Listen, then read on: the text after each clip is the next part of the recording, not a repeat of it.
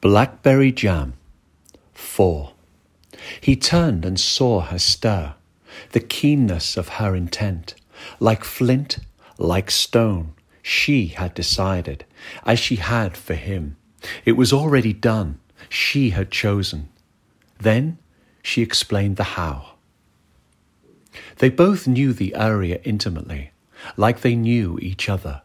Every dune, every bush, every tree that arched and twisted over the seasonal slacks, they that were dry in summer, flooded in winter, and a few where the water table was high throughout the year, especially those where the sand was soft, where the sand was subtle and beguilingly beautiful, where a few plants covered deeper places of sinking that would pull anyone up to their waists, and more in a sucking morass that would pull the unwary under and under again to a death of drowning and suffocation.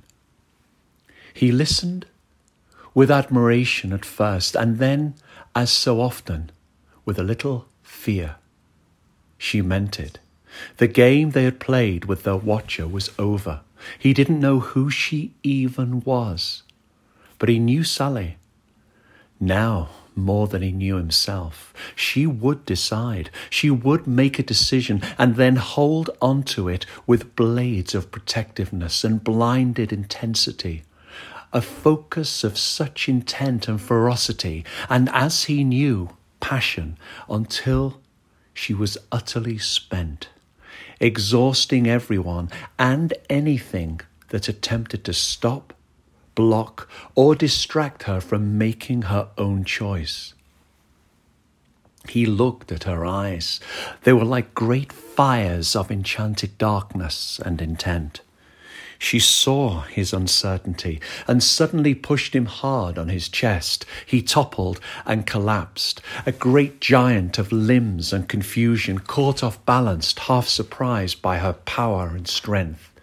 He fell back onto the sand.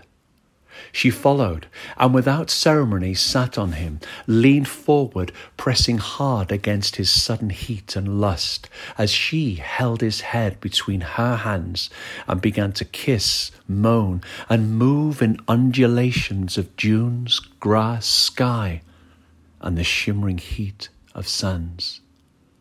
And away on the edge of the last dune, before the tumbling sands of tides, her sister watched and waited, hidden, or so she thought, behind the wind.